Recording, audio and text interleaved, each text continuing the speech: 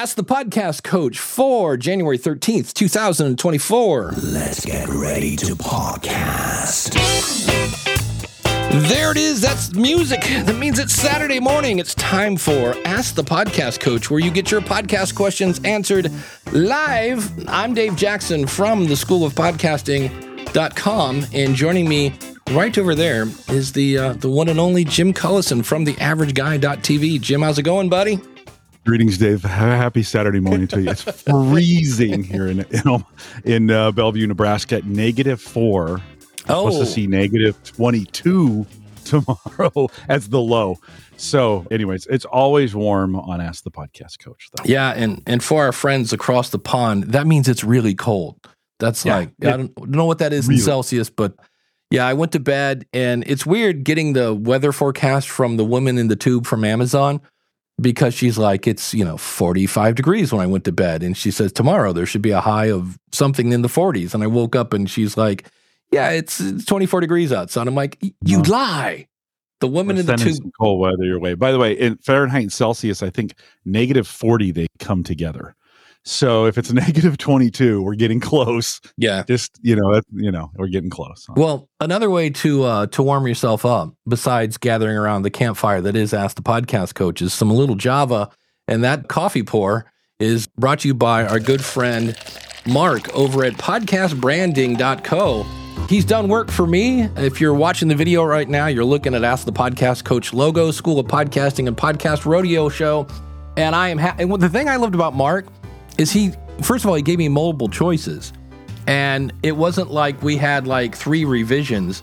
Like, oh, this is close. But I was like, no, that's it. That's the one right there. Now, why did he do that? How did that work? Because he works with you one-on-one. And you're just not going to get that from somebody on Fiverr. And he listens to your show. He looks at your website, because it's not just artwork. If you want him to build a whole website for you, Mark has got you covered. And I love the fact that he's an award-winning graphic artist and a podcaster, because he kind of just gets it. And so he's awesome. Whatever you need to look good, go over and see Mark over at podcastbranding.co, because you got to remember, one key ingredient is they're going to see you before they hear you.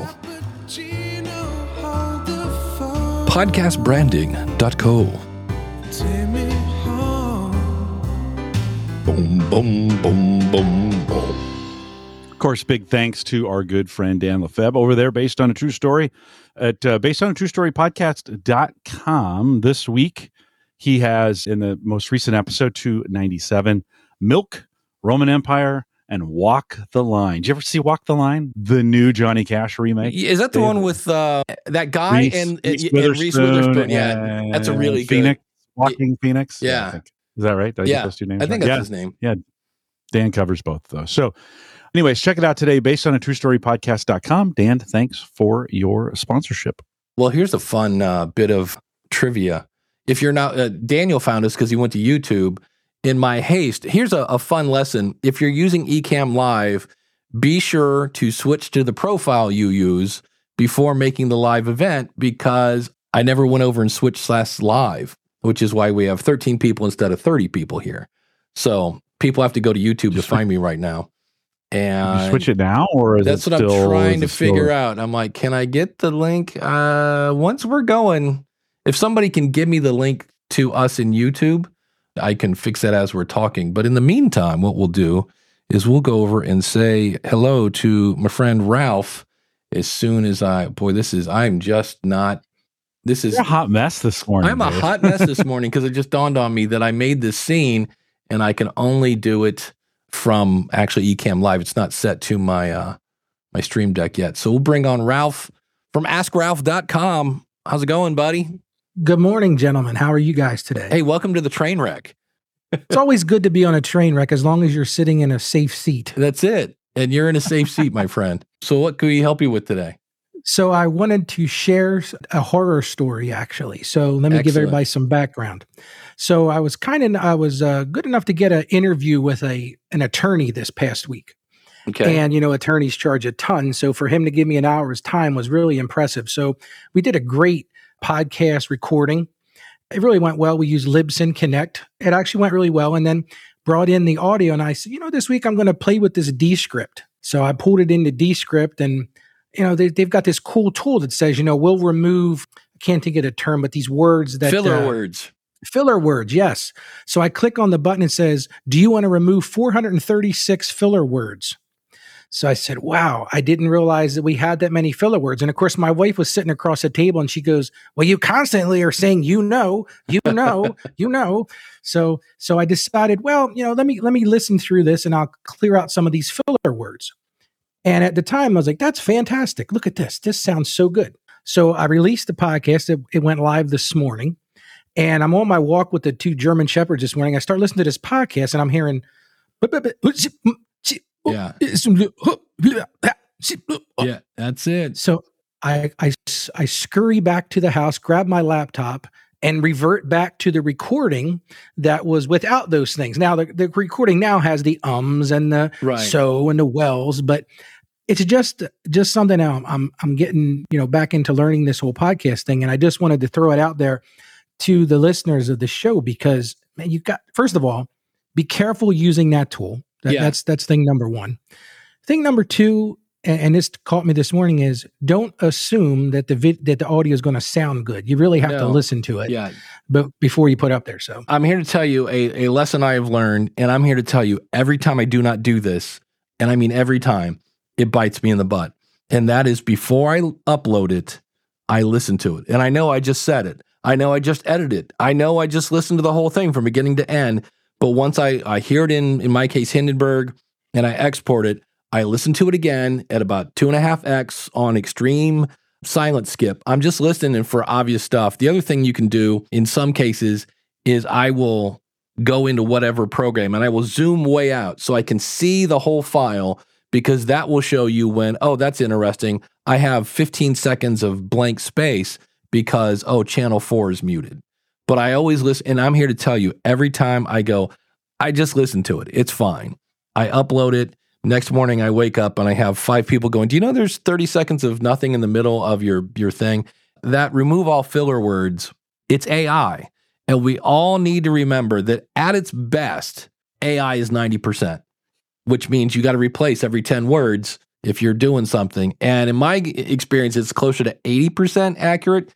And what I do with Descript when I use it, I love the fact that I can go to next filler word, delete, go back, listen. Okay, that's a good edit. Go to next filler word. So I don't have to like listen to the whole thing. I can skip and go to the next filler word, let it do it, and then go, that's a horrible edit. Hold on. And then you zoom in, and that's the whole joy of Descript. When it comes to editing in Descript, I'm so used to Hindenburg. When I do kind of what I call scalpel editing, I use Sony SoundForge, and the only reason I use that, it's the first one I ever used, and you kind of always keep with the one you learned on. It's not as easy because it tries to remove things like, I think it was yesterday.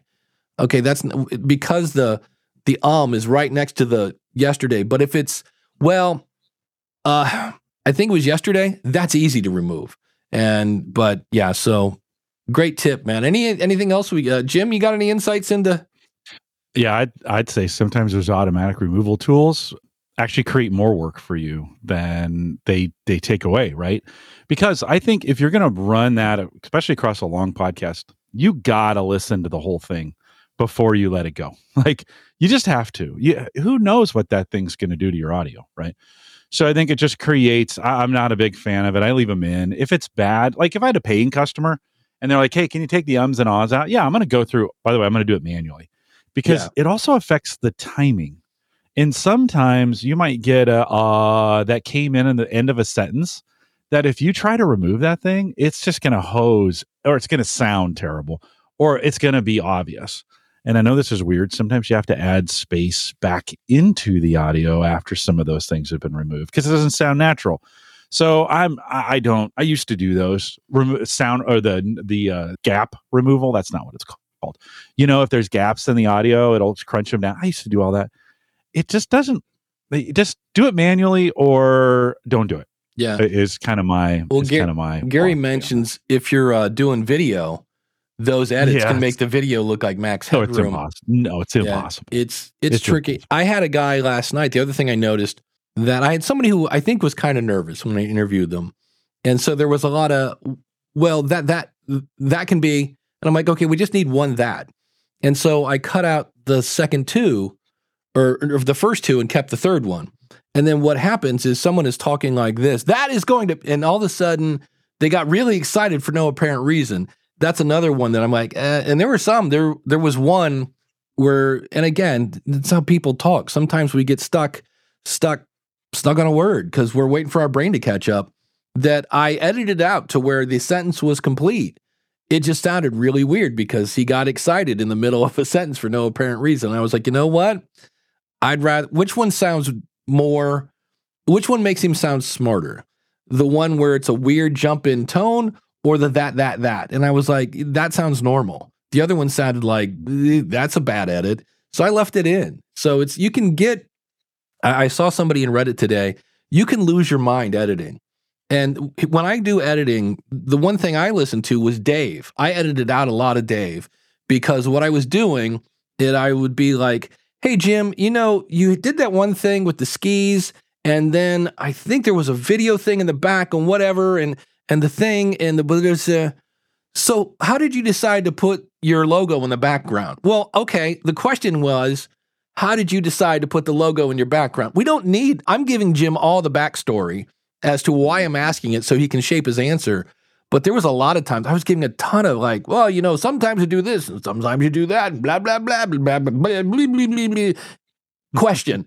And I'm like, okay, let's just go to the question. And then it's also the opposite. A lot of times people go to answer a question and they're like, well, back in the 1400s, my great granddaddy, blah, blah, blah, blah, blah. And you're like, wait, I asked you, what microphone do you use? And so when they finally get I cut out all the backstory. Because people love meat and potatoes, but, please keep the garnish. Nobody's eating that parsley. But you can go crazy. And I always call it you're listening through the ears of a podcaster. And there are times when I have to go, is this good enough or am I listening through the ears of a podcaster? Because especially when I come to removing room noise, I have like 3 different plugins. And there are times when I'm like, well, maybe if I do this, and I'm like, you know what? It's good enough. It's like they don't sound like they're in a fishbowl anymore. You just have to go back and listen. You should never release an episode without listening to good chunks of it before it goes out. So I did an edit last night for one of our work podcasts. I listened to that thing like 6 times. I was like, okay, I'm not going to get caught. And I even have a third ear listening to it for the final approval before it goes live. So just, I think you got to go back and listen to it. So. It was certainly a lesson learned. So thank you, gentlemen. I just wanted to pass that along because, I did listen to it and I didn't hear the things. And I've come to realize that sometimes in an interview, you just have to let the natural conversation flow. Yep. And the ums and the wells and all that, that's just part of the way we talk. Well, so it makes sense in the end to just leave those things in there. Yeah. And the other thing I do for editing is I listen to the question, right? Once I finally get to it. And then I listen to the answer and I ask myself, does that answer deliver value to my audience? Like I asked him once, I forget the one question I asked him, and he gave me a fairly long answer and I listened to it and I'm like, yeah, that doesn't, I thought he was going to answer A and he gave me answer B. And I was like, yeah, but answer B isn't really, that's not going to help my audience. So I just cut the whole thing because, Rob Waltz said something really good on the feed in the last episode. And he said, so many people are like, I'm trying to cut my interview down to X amount of minutes because that's how long my show is. And he goes, if you're cutting out bad content, great. If you're cutting out good content, stop doing that. He's like, if it's good content, nobody cares. I mean, I've listened to 5-minute episodes that felt like an hour, and I've listened to an hour-long episode that felt like 5 minutes because it was good. He's like, never cut out good content. I have a weird thing I do where once I get it, I get all the questions that I think are delivering value. I play the weakest link, and I'm like, okay, this one question here delivers the least amount of value, and I will remove that one. That's just a weird Dave thing, just so I know that the rest of them all, I feel some way or another are going to help my audience. So that's all my editing tips in 18 minutes or less. There you go. So, hey, thanks for jumping in. Anything else? I don't think so, guys. You guys are doing a great job, and I'm really learning a lot from you folks. So keep up the good work, and know that there are people out here like myself that are learning from you guys. So I appreciate your time you dedicate to the craft. I really do. All right. You bet. Thanks, You're Ralph. very welcome. Thanks for jumping in. Yep. And of course, you can find him at askralph.com. He's an accountant and talks about money and stuff. I think that's his tagline. Can I share a surreal experience this week? Sure. that I just remembered? Is that okay? Can we transition? Oh yeah. I was in a week and I was meeting. We have a newish within the last year or two employee. I'm going to ask you a weird thing. Came in. Yeah. Can you start that again? And I'll explain why when we're done. Yeah. So I was in a marketing meeting this week, and a fairly newish employee that has been around a year and some change, and had done kind of an audit on all of our podcast work. And which was super helpful to get a kind of a second eye on it. Somebody who's new to the culture, new to the experience, maybe hasn't listened to a lot of the podcast to get that perspective. You don't have to have, you could get a friend to do that too. You don't have to have somebody that works for you to do that or works with you to do that, but super helpful. So she says to me during the audit, she comes down and she starts bringing in podcasts like Joe Rogan. And she's like, can you believe these people do 3 and 4 hour podcasts and they get thousands or millions of listens? I think, and this is the very first time anyone's ever said to me, I think we should go longer. Like, you know how the trend has been like shorter TikTok. You got to do it in under 20 minutes. Nobody's listening that long. That's been the trend of the advice. This is the very first time somebody ever said to me, can you go longer? And I was like, well, we could. Now our established audience they're a 60-minute crew. That's what they expect. For 10 years, I've done 60-minute podcasts. That's what they've adapted to. That's what they like. That's what they know. They'll listen if they don't have time, they'll listen to 30 minutes of it and turn it off. Right. Right. And so, but I can't give them the extra 30 minutes if they wanted it. So I'd rather go 60. We've just found that to work really, really well. Not saying I couldn't sit down and do a 2 or 3 hour podcast. I could do that easily. You and I could we do this for 90 minutes. Yeah.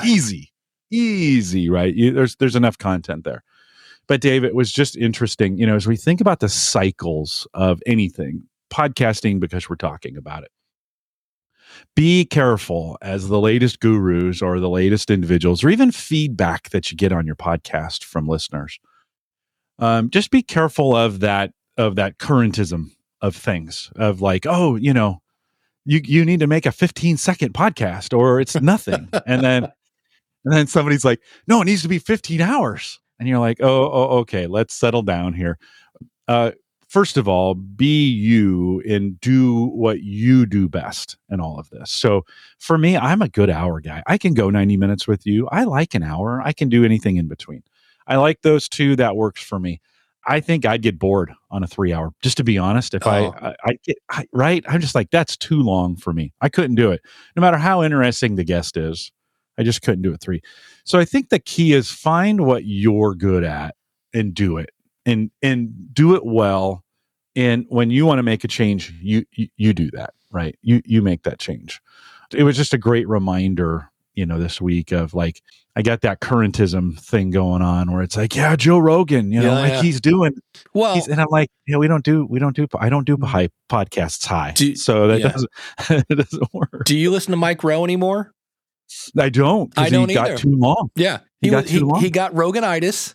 And I was like, I must just I just want to talk with my friends for hours. And I'm like, but you were the show for people with a short attention span. And then, and I'm like, I love that show. He changed the format and he lost 2 listeners. Now, on the other hand, he might have gained some people who like those really long shows, but it's just not me. Again, Rob Walsh, I think it was the same episode, he talked about there was some study where they looked at the top, 200 podcasts in Apple, and it was a big chunk of them were more than, 40 minutes long. There were somewhere around an hour, maybe a little more. And that doesn't mean, again, that you should go out and do an hour-long podcast. I think, like Jim said, who is this for? And if the answer is really, really busy people, really, really busy people do not have 3 hours to listen to a podcast. They're looking for that 10-minute, here's a quick, hit, here's a quick tip, whatever, and go from there. And then the other one is, and I've done this where I remember once I found just a treasure trove of content. And I was like, this is amazing. I can't wait to tell my audience. And I was really excited. And so my episodes were normally like 20 minutes. This was for an old music show I did.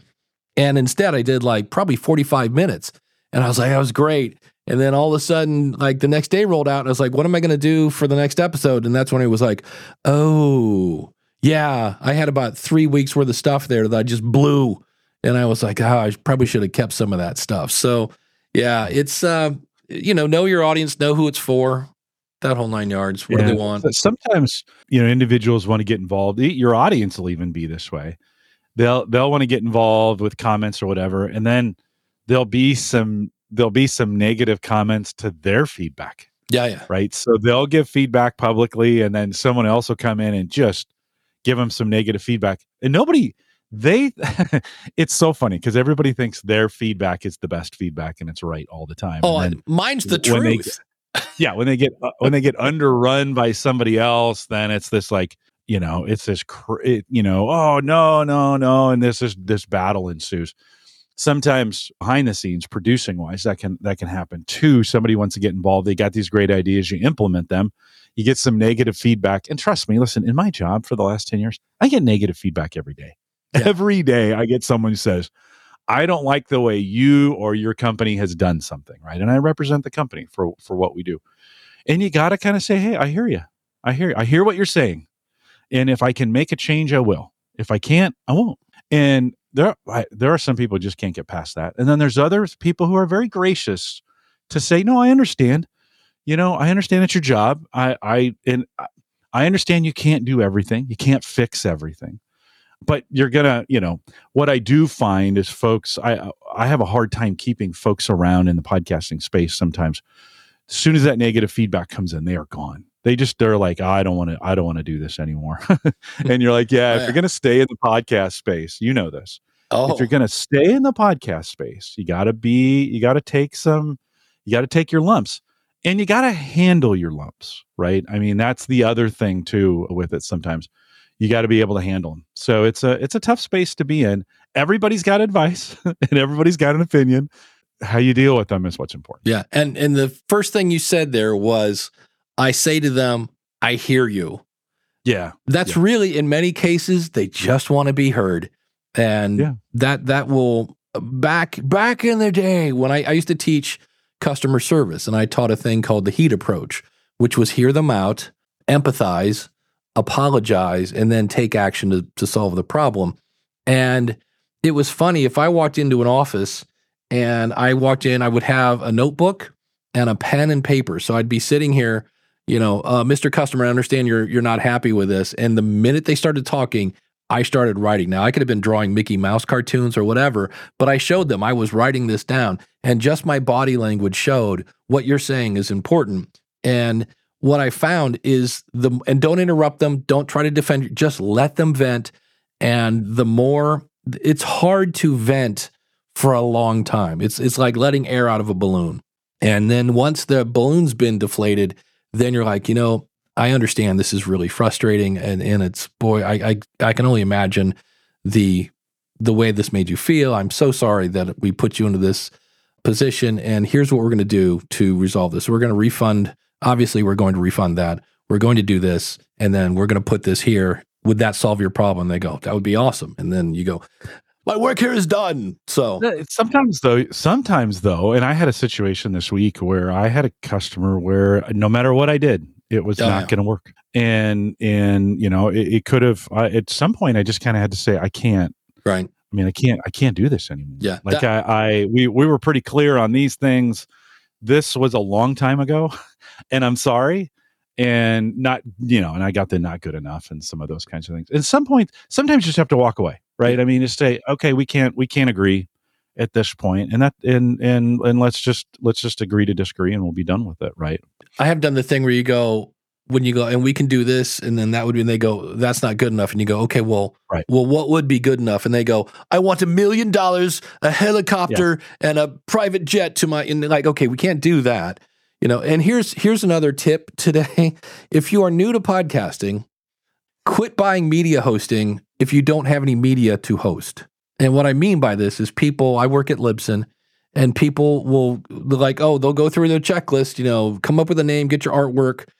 And then the next thing on the list will be buy media hosting. And the next thing on the list should be record an episode. And so they order the media hosting, and then, whatever, grandma died again, something happened, but you got distracted from your podcast, and you look up 2 years later. So my other tip would be, I don't know, back in the day, they called it balance your checkbook, but maybe check your bank every now and then for things that you didn't authorize to be charged. And in this case, you did authorize it to be charged. But I've run into this a couple of times this week. Literally, like, people have been paying for media hosting when they're not hosting any media, like zero. They never uploaded a file. And then they're like, yeah, can I get 2 years of refunds for that? And it's kind of like, usually, we do, but on the other hand, you kind of go, realize, I know, like, if you don't watch anything on Netflix, last month, you don't get a refund. Like, we do more than media hosting here. So please quit buying media hosting if you don't have any media to host. It's not a good way to do that. We did get some. Well, we recommend make a few podcasts before you put them on that said hosting. That could save you a whole bunch of time. And get make some 5 feedback. Yeah. Yeah, make 5, see how they go. And I always, like, even a Z-Man Pro was asking this in the chat, like, should I make 5 20-minute videos on old content? I don't know. Like, what's your content, and will it work for the audience that you have? We get asked this all the time, right? Of like, should I go this direction? Well, I mean, there are some like definite, well, not even, I shouldn't even say it that way. There are times we'd say yes or no. But in most cases, if you're thinking about it, try it out. Like, say, hey, I'm going to give this a try. It might work. Listen, nobody knew when Rogan started going 3 hours. Nobody was doing 3 hours at that point. And he didn't care. That's what he wanted to do. He just went 3 hours. And he was like, you know what? I'm going to do this because this is what I want to do. And I find it interesting. And it was a format that worked for him. So I would say, if you're thinking about like, hey, should I? Well, guess what? You have all the materials and equipment to be able to do that. Splice them up, give it a try, test it out, because you never know. It may fall flat, but it may be wildly popular, and you might get some traction on it. So you got to give it a try to know for sure. Yeah, and the thing to do there is do a couple, see how much time it took to do that, and then go, okay, that took me 6 hours to do a 20-minute video. Do I have 6 hours a week in my life available to do that? Well, then you're not doing a weekly video. Can you do it once a month? Maybe, whatever. So many people try to squeeze their life into their podcast schedule. And I'm like, no, that's backwards. That is the number one ingredient of burnout. Like, I'm going to do a daily show. Okay. Good luck with that. Which then becomes I'm going to do a 3-day of work. I'm going to do weekly. Okay, good. But there are people that do daily shows. Most of them batch them all in one day. Because the other thing you have to remember, you're like, yes, I have 6 hours a week. Great. Do you have another 2 hours a week to promote this thing, to go out and network? And because it's not enough to just get it out there. You got to go promote it. You got to do guest appearances and social and all that other fun-filled stuff. So you don't have to. You don't have to. Right. But you don't have to. Yeah. Otherwise, you're in the kind of, if we build it, it will come thing. Unless you've made really good content, and when you ask your audience, hey, would you mind sharing this with somebody? And maybe they will. A small percentage, but they will. So, I mean, if some people just say, I just want to do it. Like, it's enough for me just to record it. And then, you don't need the whole social promotion, pay for ads, whatever, blah, blah, blah. You can just do it for you. And I hate to say this, you might do it that way, not do a very good job advertising, and it still may get some pretty good numbers if it's great content and you get lucky. There's just, I do know if you don't do anything, you'll always have a 0 number, right? So I can guarantee it. Do nothing, you'll get a 0 number. So I think you just got to get out there and try it. Be you in that. Do it your way. Listen, there's some industry ways. There's some smart things to do. There's some smart advice. We wouldn't have a job here on Ask the Podcast Coach if we didn't have smart ways of doing things. But at the end of the day, it's really the way you want to do it. Yeah. From the chat room, Craig said from livewellandflourish.com, oh, that comment hit home. I just signed up for Libsyn without any episodes. So, but that should now put the pressure on you I got to record something. Or just realize you're lighting your money on fire. And when you ask for because that's really kind of what you are. But I get it. Some people might do that. I think that might actually be an incentive, because it's the same way of like, well, if I sign up for a gym membership because I'm paying money, I'm going to go. That doesn't work for me. I've tried it. I just canceled my gym membership because I got a bunch of stuff here. Like, no. And it's cold outside. I don't want to go anywhere. Chris says here, never ask for advice if you can't handle it. That's great stuff. And then Gary says again, yeah, great point on the media hosting. Yeah, it's just something I see a lot, and it's always awkward. The other thing, can we bring the party down? Are you ready to get depressed, Jim? Oh, we're not depressed already? And this is public. He's an amazing dude. Have you ever heard of Dan Miller, 48 Days to the Work You Love? I have not. Really good. I mean, just the nicest guy on the planet. Goes last month with his sons to Las Vegas, and they go and see U2 in the Sphere.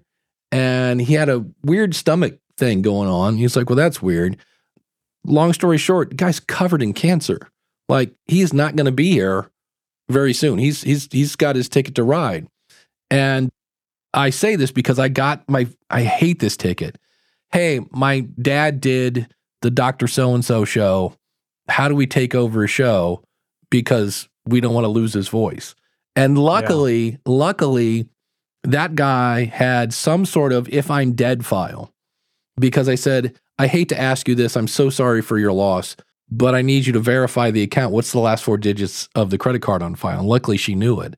But I hate it when they go, I have no idea, because people are weird with, I'm just here to tell you, when co-hosts get upset with each other, reason goes out the window, and people do really just absurd stuff because I'm going to show him, she's not going to be able to, and the next thing you know, they're deleting everything in sight. And so we have to make sure when somebody says, hey, I want to cancel my show, like, okay, you got to prove that you're the owner of it. And so when somebody comes in and says, hey, my dad died, how do I take over his podcast? We have to verify the account. So I just say that and Dan is such a great guy. He said, hey, this is my last podcast. Here's why. It's lung, it's bone, it's whatever cancer it is. He's got it. And he goes, but and he said, I've always said this. And he goes, what does this, I'm going to blow his tagline. But he goes, what does this now make an opportunity for? Like, hey, I'm leaving. So what's the opportunity here? I'm like, well, somebody gets to try to step in Dan's shoes. But I just say that again, not to bring the party down, but because the thing was, I don't have a if I'm dead file. I've talked about this numerous times, and I'm like, oh yeah, I need to type that up and stick it in the closet, because all of my dad, when his will and all his stuff was in this little black binder in the closet, and everybody knew, hey, if dad kicks the bucket, go to the closet. And when he had Alzheimer's, he would, that was one of the part of the house tour. He would go, oh, well, just in case you don't know. And like, yeah, you've told me every time I'm over here, Dad. He's like, this is where everything is. We're like, okay, good. So if you haven't put together a Hey, I'm Dead file, you might want to put together a Hey, I'm Dead file. So with that, let's talk about happier things. We had a question here from Rich, and he says, how do guests feel about being heavily edited like that? I can tell you how I feel when I'm not edited. Horrified. Because I'm an machine. I'm an and. I was listening last week, and I'm going to do my best to not do it. But when we go to the awesome supporter segment, and I'm moving from wheel of names to whatever, I am an and machine, like nobody's business. Like every time I shut up, I'll be like, and this is run by Podpage, and if you... And oh my God, would you please quit? Just shut up. If you're transitioning, just shut up. And so the other thing is, Jim, when you're a guest on a show, do you go back and listen to the interview? I do. Do you really? I don't. Yeah, I do. I'm like, I was there. I listened to their introduction. I'm like, I want to hear what they said about me. And then I want to see. Yeah. I want to see what they did with it. Like, I'm always interested. And then I sometimes don't remember what I said. A couple days later, you're like, wonder if I made an ass of myself on that thing. That's usually like, was that smart or was that not? So no, I go back almost every single time. I go back and listen to them. I think to that question, do you inform your guest? I generally say to the guest, hey, we don't do I do very little edits. Same thing with the Gallup podcasts. Just so you know, we do very little edits. If you are a heavy editor, it may be a good idea to disclose that to your guests coming in saying, hey, we've recorded 60 minutes worth of content, 35 of it, I'm making that up, 35 of it are going to make it to the actual podcast. I will do some heavy edits. Do you want to review that before because when you say edit, some people might think, are you going to edit me to make me sound different? Right? So I would add then to that, do you want to review the file before I make it go live? The last thing you want is to release it, the guest to say, I didn't say that, you need to pull it down, right? So I think it's smart to get the approval. By the way, even if they do approve it and didn't listen to it and come back later and say you need to take it down, you probably need to take it down. But it is, I think, smart to just disclose both, whether you don't edit or whether you do. If you do edit heavily, I do find the guests are a little they're a little more willing to make mistakes. Then they're not, I don't think they're as good because they know you can edit that out. So they'll be like, oh, I don't want to say that, take that part out. and when you told them in advance you're not going to edit, they don't have that freedom. So I feel like I get better edits when I tell them I'm not going to edit this. Like they're a better guest verbally that way. Yeah. Gary says, I always share out a rough cut of what our episode will compromise, or I'm trying to read on that comprise of before we release it. My only worry about that is you might end up with the super anal guest that's like, can you take out that there, or can you take out where I said this and that? And I'm like, okay. So what I usually do is I do kind of an audio release at the end of the interview. I'll go like, hey, Jill, that was a great interview. Thank you so much again for coming on. Is there anything that we talked about today that you would want to be, have it removed? And I've had one person that's like, hey, that one thing I kind of inadvertently talked about my job. I didn't mention my job, but can you cut that out? And I go, absolutely. So I kind of do that, and that takes care of it. And then the only thing I've ever done that might be seen as radical was I was interviewing someone, and about 30 minutes in, her answer was amazing. Not that the first 20 minutes weren't, but the 30-minute one, I was like, oh, that is good stuff. And I just moved it to the front. I'm like, I don't want to make my audience wait 20 minutes to hear this. Let's start off there. But other than that, I'm just cutting out all the stuff I talked about before, the get to the question, flubbering, things like that. So that's how I handle it. Because I'm always worried if I give somebody final cut, unless they ask for it, I usually don't offer that because I'm always worried about the guy that's like, well, there's always maybe a guy's an audio engineer. Can you boost the 10K? Can you do, any chance we could add, so. But that doesn't happen very often. I mean, I think I think it's still worth it. I think that making it sound great for the guest, and if the guest is comfortable with it, I think they'll share it more. Yeah. It also, if it's been a while, sometimes I've done interviews and haven't been released for 2 or 3 months, and I've forgotten that I even did that interview. Yeah. And I'm less likely to share it because the momentum is gone. So having them review it, just, hey, could you review this before I release it? I need it in the next couple of days if possible. The other thing I think along those lines, if you have an audio editing schedule, and you say to the person, hey, I just got done editing this. It's Friday night. I just got done editing this and I'm hoping to release it Monday. Can you listen to it? That's a little rude. Like you're asking them to listen to it on the weekend. Now, they may not have a problem with that, but they might. And so like get your own schedule in line so that at least they've got a couple days to a week to get out there, to jump in there. Not everybody is as excited as you are to get that episode released. So give them some time to get through it and get it done. Well, I've started putting a thing in my to-do list that reminds me, hey, check on interview. Because I'll be interviewed by somebody. Like I was interviewed somebody, I think it was in November, and it just came out this month.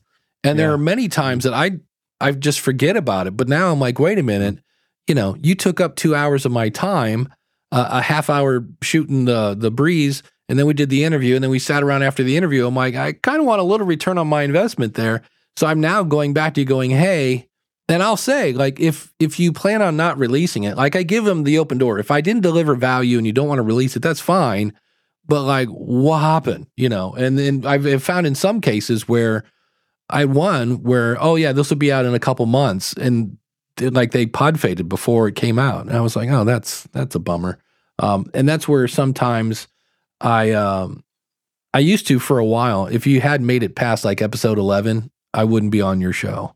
But on the other hand, I was like, yeah, because there have been shows I was like, episode 3, it was like brand new. And, if you remember those early episodes, they may not be great, but they do get a lot of downloads because they've been around for 13 years now or whatever. So that's always kind of tricky. But SP said if it is a first name in most societies. You got to go back to get the other one. That's an answer. It's kind of a joke, just to be honest, going on. So, well, let's. Craig says, for my university podcast, we always offer guests the opportunity to review the final audio. Virtually none of them do, but it's a great idea. Yeah, that's it. And you made a great point. I know some people they'll go through the whole, you have to sign this digitally and do this, and you're giving us, it's a release form. I get that, and I'm kind of doing the audio release. And if somebody later, if I said, hey, is there anything you wanted to, pull out of that? And they go, no, it's fine. And then later they're like, I was kind of being a little risque there, and I'm looking for a job. Any chance you could pull that down? I have never once said, you gave me rights to do it, and I'm not, power of the press. No, I'm like, because to me, the biggest advantage of an interview is the relationship. Yeah, you get content and things like that, but it's the relationship, and I don't want to damage that because, well, you gave me rights, I'm not going to pull it down, and so, that's always kind of true. Yeah, don't. It's not that important. Yeah, you think it is. You're like, but there's going to be a gap in my numbering, and people, no, they're not going to notice. And if you got that one listener who does notice, just tell them, congratulations, I was testing you to see if you noticed I pulled something down, and they will. Sometimes they will notice, but most of the time, nobody will notice. Your most avid listeners, I have a situation where we had some recording that we had to cancel in December, and we've decided to take that recording offline. We're just going to record them offline. And I did have one guest go, hey, I'm missing some things. You didn't get to those. I'm like, yes, we're not going to do them live. Oh, I'll miss that. Yeah, you will. Sorry. That was a decision that we made to, just in with expediency, and actually we've delayed that 4 or 5 times. I may just push them to the end of the year and do them then. But the hole in your podcast list is not going to be noticed, just to be honest. I mean, it's just not. It doesn't. However, Dave, I mean, I'm a completionist. I like complete lists of things, so it hurts me a little bit to go 15, 17, 14, 15, 17, 18. Oh yeah. Yeah. It's going to be okay. It's going to be fine. Well, I remember in the early days of the School of Podcasting, around episode 200, and I was up to episode 315 or something like that. And a person reached out, I was like, hey, I'm going through your whole back catalog. What happened to episode 204? And I'm like, oh, that was one. I interviewed the guy from InnerTube. I interviewed so-and-so, and we talked about this. And none of those things exist anymore. There's nothing of value in that episode. So I pulled it down, but it was the same thing. Wait, I've listened to them all except 204. I must listen. The Quest. I have to. Yeah. Speaking of The Quest, I don't have my music ready, but if you're ready for a quick 10 second. Oh, wait, maybe I do have it. Do I not have tangent? Yes, I do. Oh, lovely. Here comes another 10-second tangent from Dave. Brilliant. Such absolute rubbish. And it has a lot to do with that. Monty Python and the Holy Grail is now on Netflix. So I saw that and I was like, oh. So if you're a Monty Python fan, and here's the thing: if you are a fan of silly, you will love that movie because it's very, very silly. Irreverence. Yeah. They're pretty irreverent. I'm being impressed. Right. That is a good. I mean, regardless of where you land on Monty Python. You're talking about the Holy Grail, right? Or Life of Brian, or both? I just saw the Holy Grail, and because when I said something like, I'm being oppressed, or we seek the Grail, I seek episode 204. those guys did that movie on no budget. Yeah. Like, it was, and if you go back and watch the making of that, you'll hear John Cleese talk about like, yeah, we didn't have anything. We were making stuff up. We were doing stuff. The bloopers, many of the bloopers made it into the movie, things they never intended to. Those were a group of guys who were just excited about doing some things, who were artists, who wanted to get some stuff done, but they didn't have the budget to do it. They soared with their strengths. They just did it regardless of whether they thought it was going to work or not. It largely didn't work until later, right? That is a movie that has caught on the longer it's been around. And what's crazy is it was old when I was young. I've shown it to my kids. My kids adore the movie, right? And we quote lines from the Holy Grail as a family all the time. And so that's one of those legacy things where if you have it in you, do it. Because you never know. You never know when it's gonna hit. It is a litmus test. If I find a woman I'm interested in, I will ask her, so what are your opinions on the Holy Grail? And if she says, I'm not interested in it, I'm like, well, then you're not for me. No, never mind. No, thank you. If she says she is, do you make her quote? Okay, then prove it. Yeah, it's quote two lines. I want 2 lines from the movie. She'll say, I'm not dead yet. And then, it's just a flesh wound. One. Yeah. Well, that's the same scene, though. I would say 2 lines from different scenes. George Harrison paid a lot for that movie, but that brings up something you mentioned how that really has gathered steam. There are a fair amount of movies that do that. They didn't do good at the box office, and then later they get this cult following. And you know what one of them is? You watch it every Christmas. Do you know where I'm going? Oh, yeah. Is it the Mary and George, George Bailey, Stewart. Yeah. You're screwy, Potter. Yeah, Mary. Who names their kid Zuzu? I don't know. But here's the thing: that movie tanked. It lost money when it was released in 1947, and whoever at RKO, the what is that studio? They didn't fill out the paperwork to guard their copyright. And so it fell into fair use way early in the 70s. And then people are like, hey, it's Christmas. Like, nobody wants to work. So what can we put on in its place? We need something cheap. Oh, this is free. Oh, let's put that on. And it took off. So, and now you got every year, you're like, look at this. Oh, Zuzu. Oh, your pedals. Oh, yeah. Oh, which always, you're pretty good at that. I'm doing Dana Carvey doing Jimmy Stewart. I loved it. Dana Carvey always used to do Jimmy Stewart like, this one time I got sick drinking this cheap Mexican crap called Cho-Cho, and me, it's like it's hilarious. But the bad side of that, the dark side of what we're talking about there, is that just because you did a low budget production. Just because you did your art, man. That's it. Just because doesn't mean it's going to be successful. So we know about these movies, Holy Grail and Princess Bride, and fill in the blank, right? Where they didn't have 13 Monkeys, where they didn't have their box office was terrible, but then they got a cult following afterwards. There, for every one of those, I'm making this number up. There's 100 that were in that same category that we don't know about, right? History's written by the victors. And in this case, those movies, we see them as popular because they are. But we don't see the 100 that weren't. So there's, not to be a Debbie Downer, maybe this is the Debbie Downer episode. Wah, wah, wah. Ed Sullivan always dogs me on Sundays when I meet with him. He's like, dude, you give them some hope, a little bit of hope, for God's sakes. You're just crushing their will to live. But that low budget thing you do may not go anywhere. Yeah. The thing is, don't not do it because of that. You've got to try. I mean, if it's in you, if it's in your soul, and you got to get it out there. Get it out there. Let the success fall where it falls from that standpoint. But you never know. But that is going to be a future episode of the School of Podcasting, which is, look, Dave, I'm making people laugh, cry, think, grow, and educate or entertain. I'm being vulnerable. I'm promoting, like, it's just not working.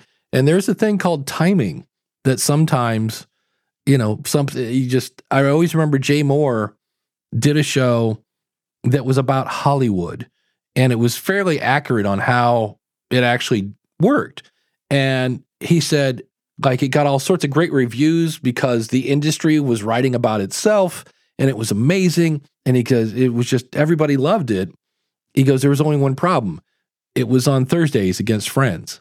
And he goes, it just, I think he did a season or two. And he goes, and that was a great show. He goes, but nobody can remember it. Like, well, what are you going to do?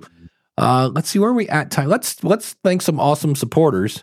And you can do this, askthepodcastcoach.com/awesome. And we weren't done here. I'm going to read all the awesome supporters. I said I was going to do that at the end of the year, and it dawned on me this morning, Mike, I never did that. But this show is brought to you by theschoolofpodcasting.com, where we have step-by-step coaching. Well, we have that too. We also have courses and community. I just added a bit because Buzzsprout has added Podroll, and somebody had a question about using their mid-roll tools. And so if there's a feature that has come out, then you don't know how to use it, well, then I'll go make a tutorial about it. So check it out. schoolofpodcasting.com/coach will save you when you sign up. We also run on Podpage. And if you want to try Podpage, it's super simple. Go to trypodpage.com. If you want to learn Podpage, go to learnpodpage.com. And that trypodpage.com, in full disclosure, is my affiliate link. And there it is. Did you hear it? And no, bad, Dave, bad. That's so funny. We also run on Ecamm. We're running Ecamm Live right now. You're soaking in it. And if you want to check it out, go to supportthishow.com/Ecamm. And if you need more Jim Collison, and who doesn't, then go over to theaverageguy.tv. And the awesome supporter this week, now in theory, if I do this, we're going to get an ugly screen, but one of these is this one. And I've had people ask, hey, how do I get on the wheel of names? And the answer is you become a $20 supporter. And you can do that again at askthepodcastcoach.com/awesome. So you mentioned Ed Sullivan. I see him there on Sonic Cupcake and Aviation News Talk and Latin Podcast Awards. So who is the awesome supporter of the week? Well, the wheel goes round and round and round. It makes fun little noises. And the winner is, which is good because his book, I thought it was going to be Ross because his book just came out. But John Muntz, if you want to check him out, Muntz is MUNTZ, johnmuntz.com. John, thank you so much for your support. And while I'm here, I will just switch the screen to here. And we just mentioned our $20 supporters, Glenn the Geek at Horse Radio Network, Max Trescott at Aviation News Talk, Ed Sullivan, Sonic Cupcake, Indie Drop-In, that's Greg, indiedropin.com. So if you have scary shows or it's basically just go to indiepodcon.com. But remember, it's comedy and scary shows. I know those two. There are certain shows they're looking for, and they'll put you up and get you in front of a different audience. Jill and Allison at Keep the Flame Alive. Ross Brand, I just mentioned, Livestream Universe. He has his new book of predictions is out. Shane Wadley over at East Germany Podcast, or better known as Radio GDR. And I just mentioned Jill. She's so good, she's mentioned twice on the website. I'll have to fix that. Craig at livewellandflourish.com. John Muntz, who is the supporter of the week at John Muntz. Again, Muntz, MUNTZ. Felix at Latin Podcast Awards. Our $10 supporters are Sean Park at Be Your Own Nerd. Jennifer Hensel at Inspired Influencers. Michael Delaney, a longtime supporter at Baby Mountain Radio. Ronnie Neely at Dancing is Forbidden. That's the Aqua Teen Hunger Force Exploration podcast. Our $5 supporters, Jennifer Longworth down in Kentucky. Michelle Bunting, Kevin Patton, Eric Hunley, Randall Black. Thank you, Randall. Randall got a cool dad joke button for his birthday.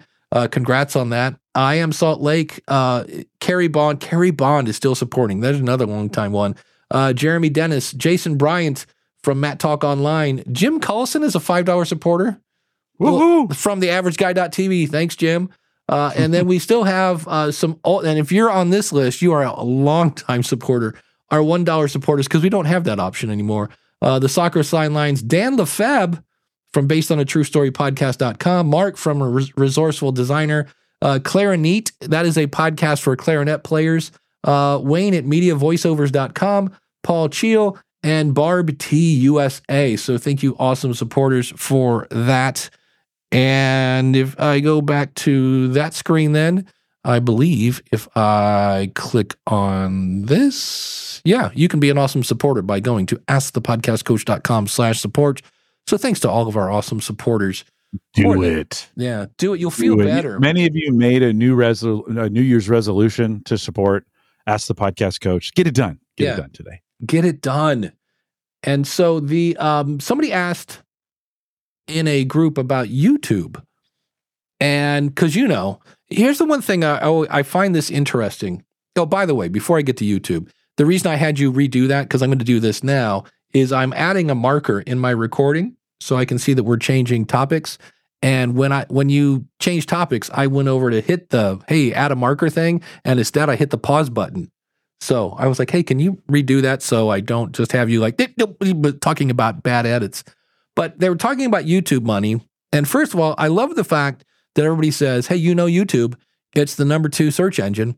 And yet I see people that completely ignore the number 1 search engine, which of course is Google. So don't give up on SEO and, using great headlines and subheadlines and things like that. SEO has not like somehow vanished, and we just need to focus on YouTube. But so many people, I shouldn't say so, people think that if I start a YouTube channel, I'll make a ton of money. And it is a revenue stream, but I don't think most people know this. So somebody in a group said, hey, how do you get monetized on YouTube? Who do they reach out to you? Do they contact you? He says, I've 6 episodes out. So again, I'm 6 episodes out and I'm looking to make money. Maybe, just maybe, a little early on that, and nearly 22,000 views between them. So how do I get some income for my 22,000? And somebody replied, and I checked, this is true. It takes 1,000 subscribers and 4,000 watch hours, or 10 million with an M shorts. Because if you think about it, if you tried to get 4,000 watch hours on 1 minute shorts, that's a pretty tall order. So 10 million short views in the past 90 days. Once you've reached that goal, you can start the process to apply to be YouTube monetized. And so I then looked at, I got 165 views, I think, on my last video, and I made 29 cents. And so that is like, and now on the other hand, I forget what that calculates to be. That instead of CPM, it's RPM. And if I'm getting that wrong, anybody with more YouTube experience, feel free to correct me. But I just wanted to point out that yes, it's an income stream, but here was somebody that like 6 episodes. I get it that the goal is to make money, but it is plan, launch, grow, and you're in the grow stage. And also I just wanted to let people know, I think people think, oh, if I just start a YouTube channel, I can make money from day one. And that is not the case.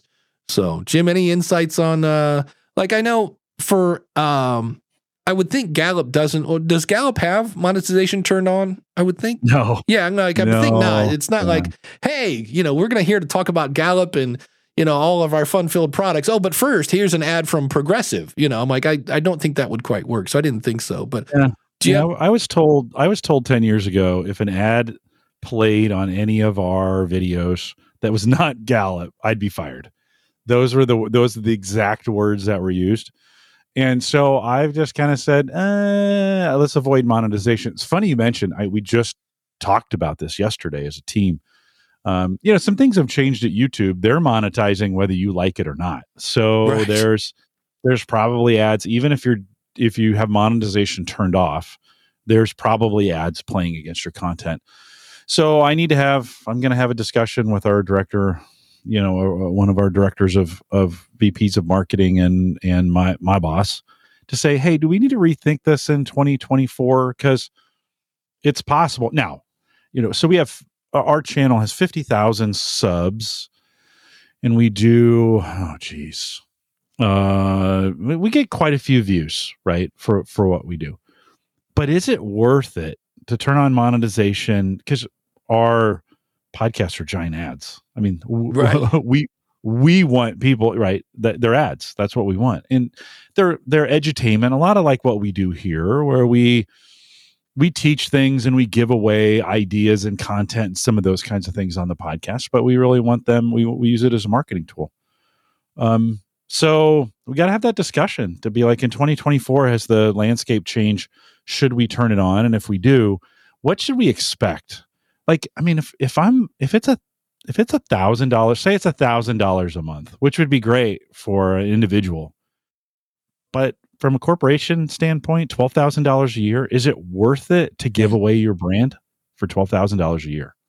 I don't know. I don't know what the numbers are. I don't know what they look like. We need to probably do some work.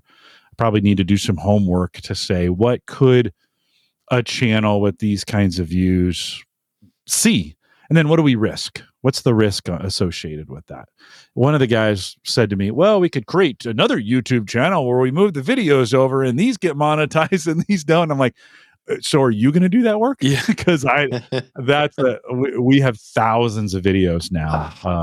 Right. So, not gonna, we just launched a new series called Leading with Strengths.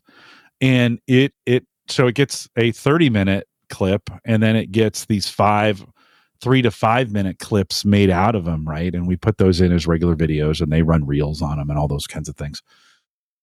That's that one, for every one of those, I have 7 artifacts. Multiply that times 30 or 40, and we're hoping to do 100 or 200 of those. All of a sudden, your YouTube channel gets a little unwieldy. And there's always that question, Dave, of do I make a different YouTube account? I mean, we've done that in the past, and then people come back and say, why do you have 7 YouTube accounts? And you're like, well, we wouldn't have done it unless we needed to. Well, so settle down, Yeah, I'm in that dilemma with this show, because this show is 90 minutes on a channel where most of the videos are 6 to 10. You know what I mean? And I'm like, and I was like, well, I could move Ask the Podcast Coach to its own channel, but everybody's already rang the bell and smashed to be notified when we go live on this channel.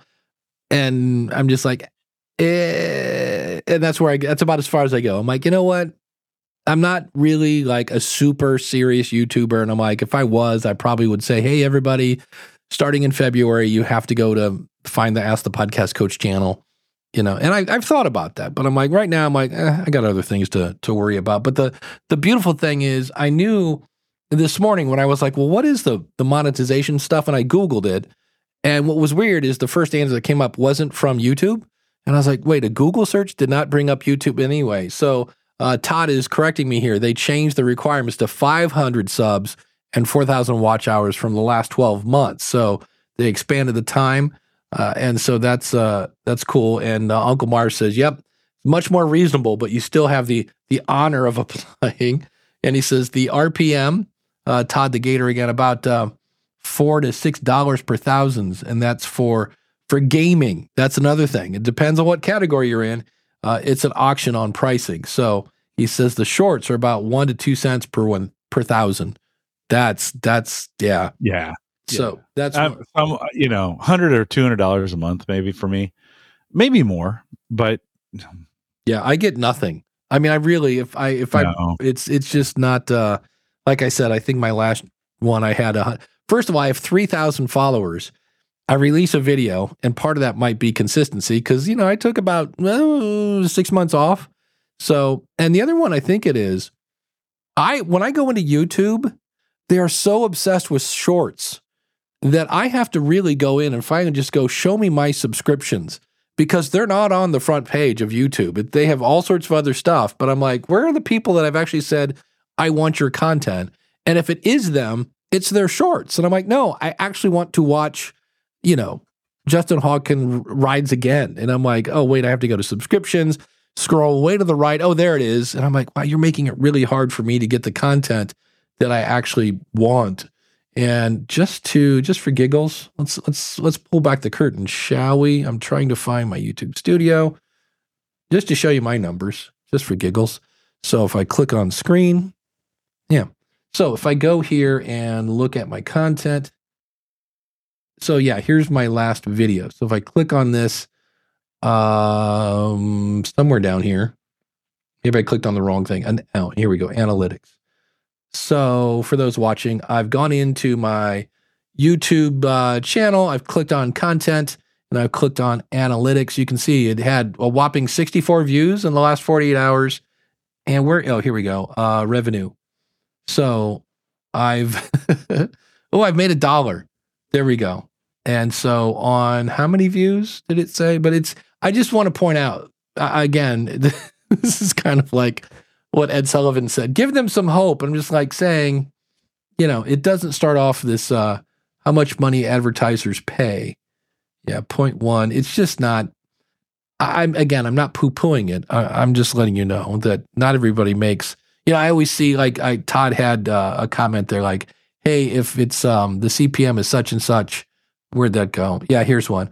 So if a long form video gets 100,000 views, that's a lot of views.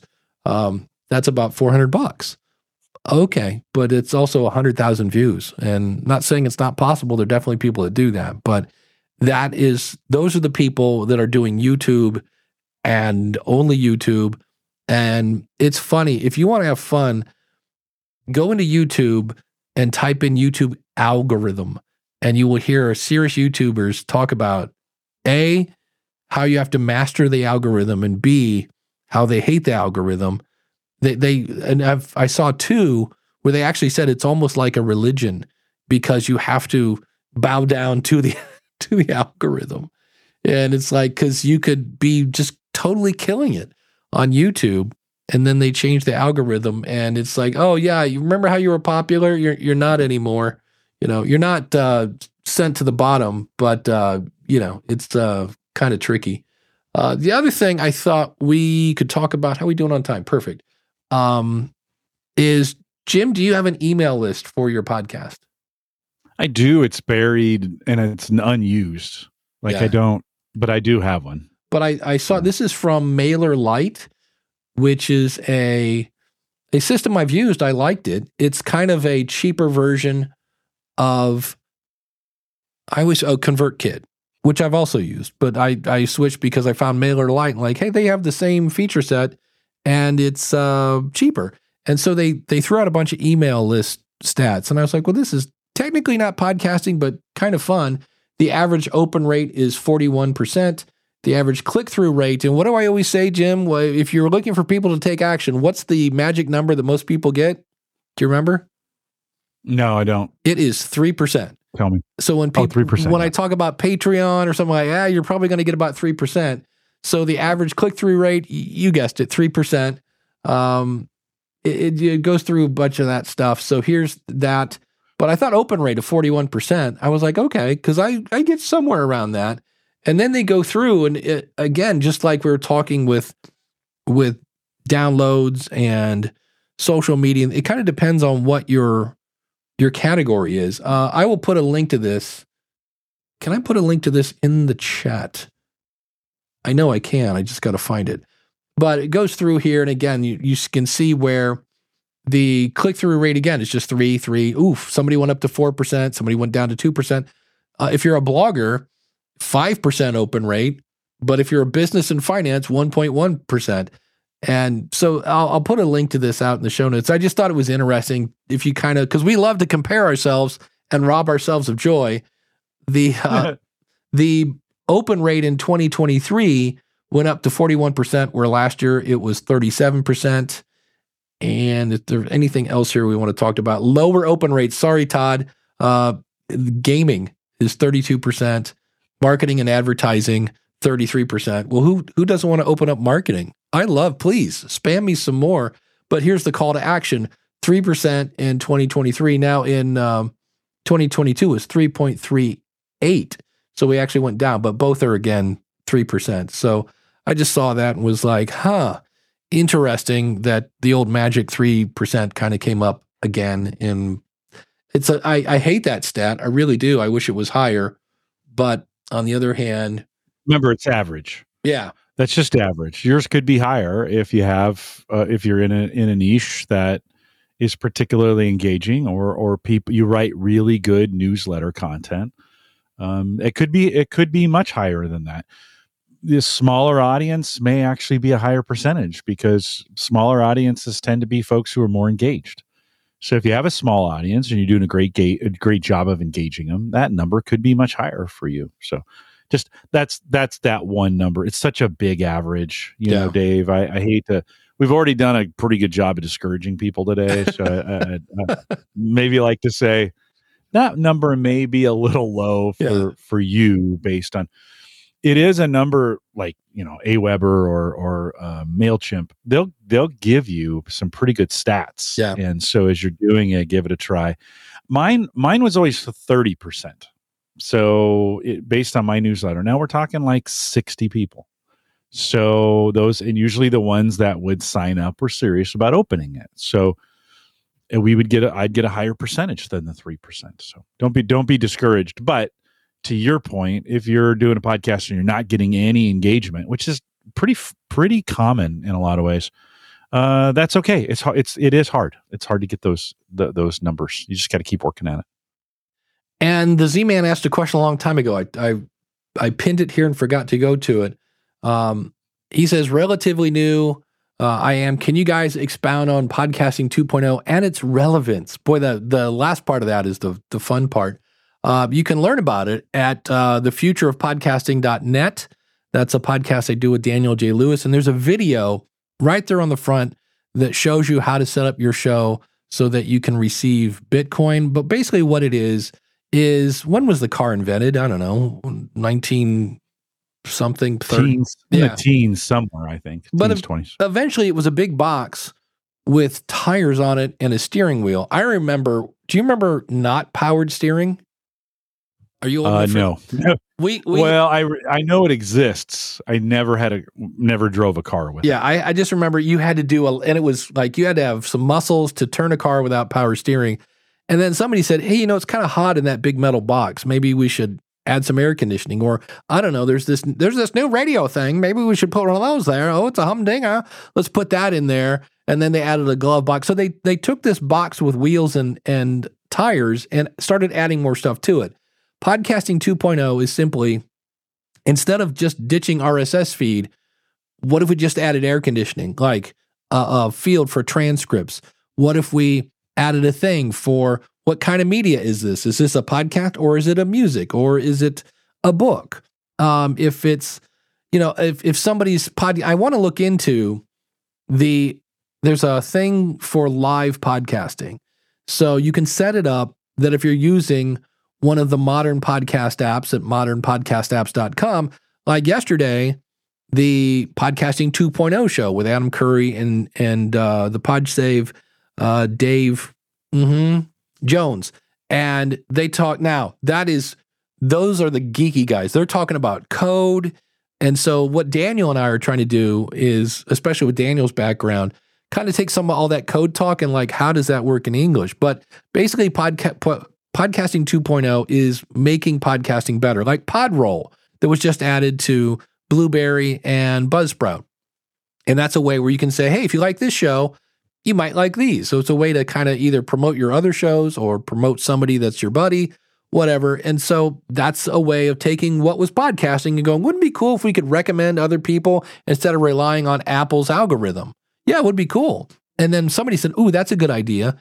What if can we look at the feed and look at what everybody's promoting and then make a list so we can have, here are the top shows that other people are recommending. And they're like, we could do that. So like most great ideas, it's not the original one that somebody says, what if we did this? Yeah, okay. And then somebody go, ooh, but what if we took that and did this and this and that? A lot of people really just think podcasting 2.0 is the live streaming of Bitcoin, which again, if you go to futureofpodcasting.net, I've got a video for it right there on the front. This show right now, if you're listening on a new podcast app, you can stream Bitcoin. In fact, you could send a boost with a message. And so I had somebody, must have been a couple weeks ago, sent a boost, and I went over and I converted the Bitcoin amount, and it was like $2. Wouldn't it be cool if every time somebody sends you an email, you got $2? I was like, now I'm not going to retire on $2, but on the other thing it does is I can see how far people are listening, because all of a sudden I can see, they're giving me, and what it is, there's a thing called a Satoshi. And in the same way that we have dollars in the US and then we have pennies, a Satoshi is a very, very, very small amount of Bitcoin. But it's up to the listener. So some people I will stream, I don't know, 40 Satoshis a minute, which is like $1 an hour. Other people I will stream more than that because I think they give me more value than this other show. Or if they say something that's really cool, like Adam Curry made some really good points about Spotify the one day. And I instantly went to the app and I was like, standing ovation. This was great info that I can't get anyplace else. So that's kind of it. Now, how relevant it is, if you go to podcastindex.org, which I'm going to run over here to now, it has some stats on this. And so here I am at that site. And if I go over to stats, the first thing you're going to see is that right now, in terms of active podcasts, meaning I've put out one episode in the last 90 days, 454,000. Now, granted, there are 4 million podcasts, but only 454,000 are active. And between you and me, if you haven't put out an episode in 90 days, I'm more like 30 days, which is 300,000, but we'll go with 90,000.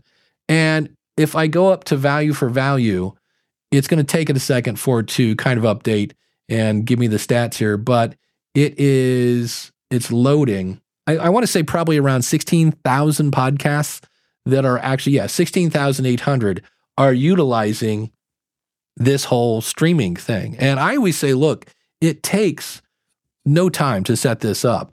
If I go to futureofpodcasting.net, except I spelled it wrong because, typing in front of people is not my strong suit. When you go there, there's a video right here. You'll see where it says, get your podcast set to receive Bitcoin. It takes next to nothing to set that up. And even if you don't promote it, because you kind of need to, because if I go to apps here, these are all the different apps and hosting companies that are set up. So for instance, Podcast Guru has all, chapters. This is another new thing, live boosts, the person tag. Podping is a back-end thing that basically means if you're using an app, one of these modern podcast apps, when you post your episode, it is in the app like less than 2 minutes, maybe. It's really, really quick. So again, here's podcasting. How can we make it better? So this is one of those things we could go on till another 10 minutes, but I'm like, so that's what it is. It's a bunch of nerds that we all love, and we jokingly say we're running with scissors because there are times when we're doing stuff and like, I don't know, let's throw it on the wall and see what happens.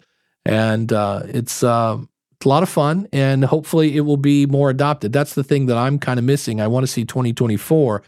I want to see more of we're never going to see Spotify. Like Spotify came out with transcriptions. We're like, oh, good. Did you use the thing that's already built here that everybody's going to use? And they went, oh, no, we made our own.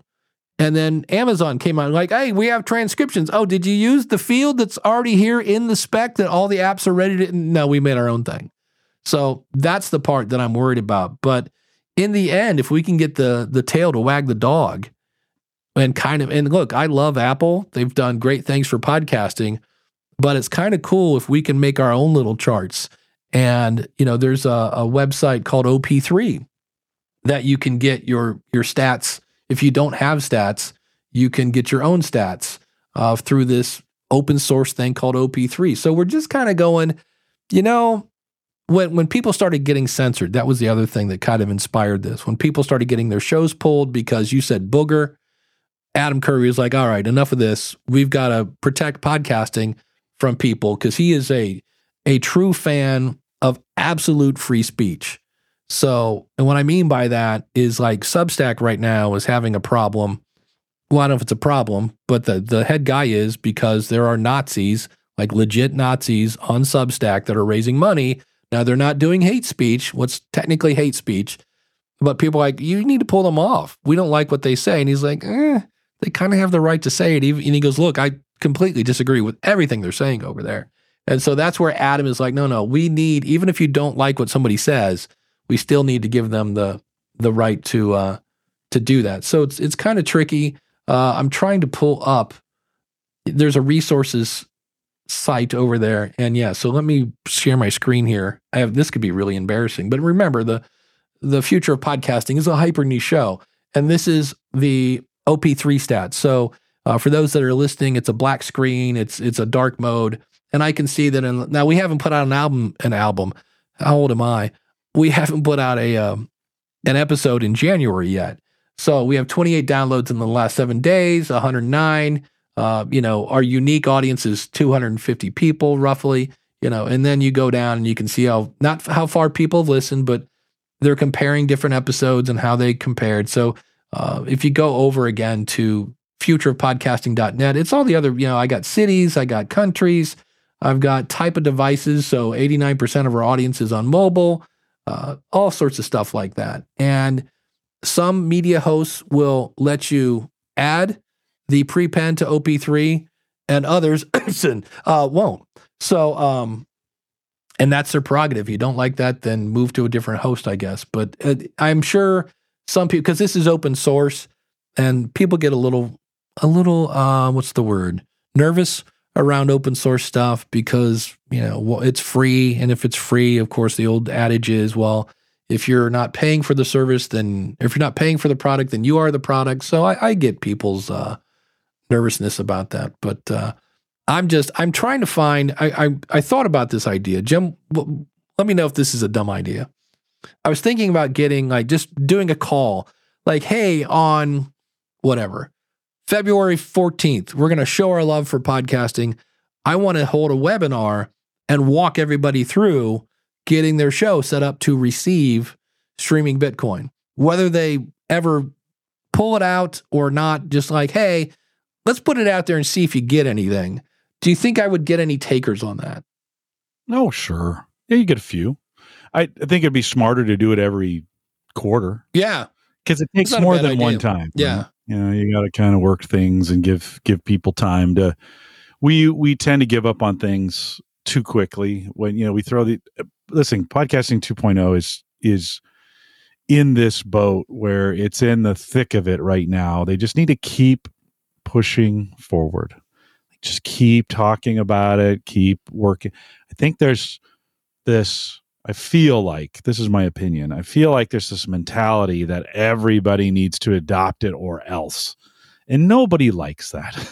Like, hey, let's get folks who are excited about adopting it to adopt it. Let's show the value of it so that so people start seeing. Let's start getting some success in the areas for the people who are using it. The others will come, but they're not going to come if we browbeat them. We're not going to come if we make them feel guilty for not doing these kinds of things or say, get with the program. Nobody ever was, nobody ever wants to join a group that where people are saying, okay, enough already. I'll shut up. I'll do this. Right. I'm being oppressed.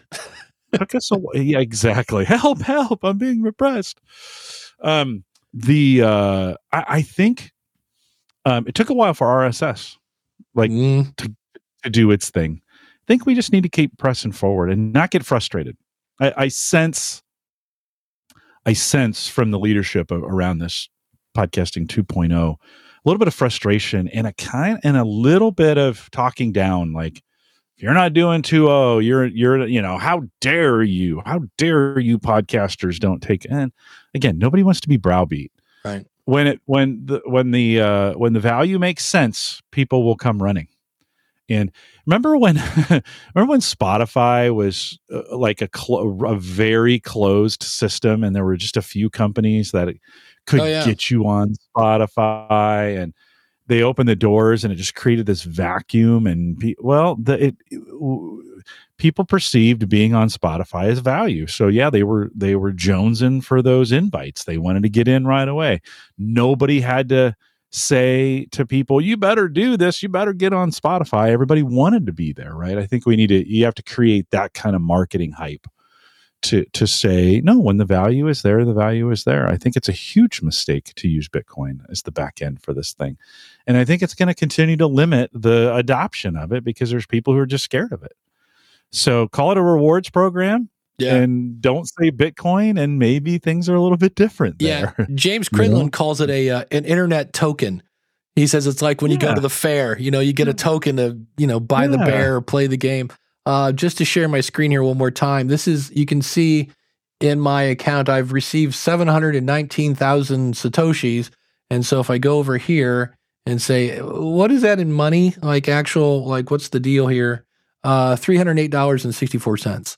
So better than a poke in the eye, not going to retire on that. And that's in probably a year and a half, maybe 2.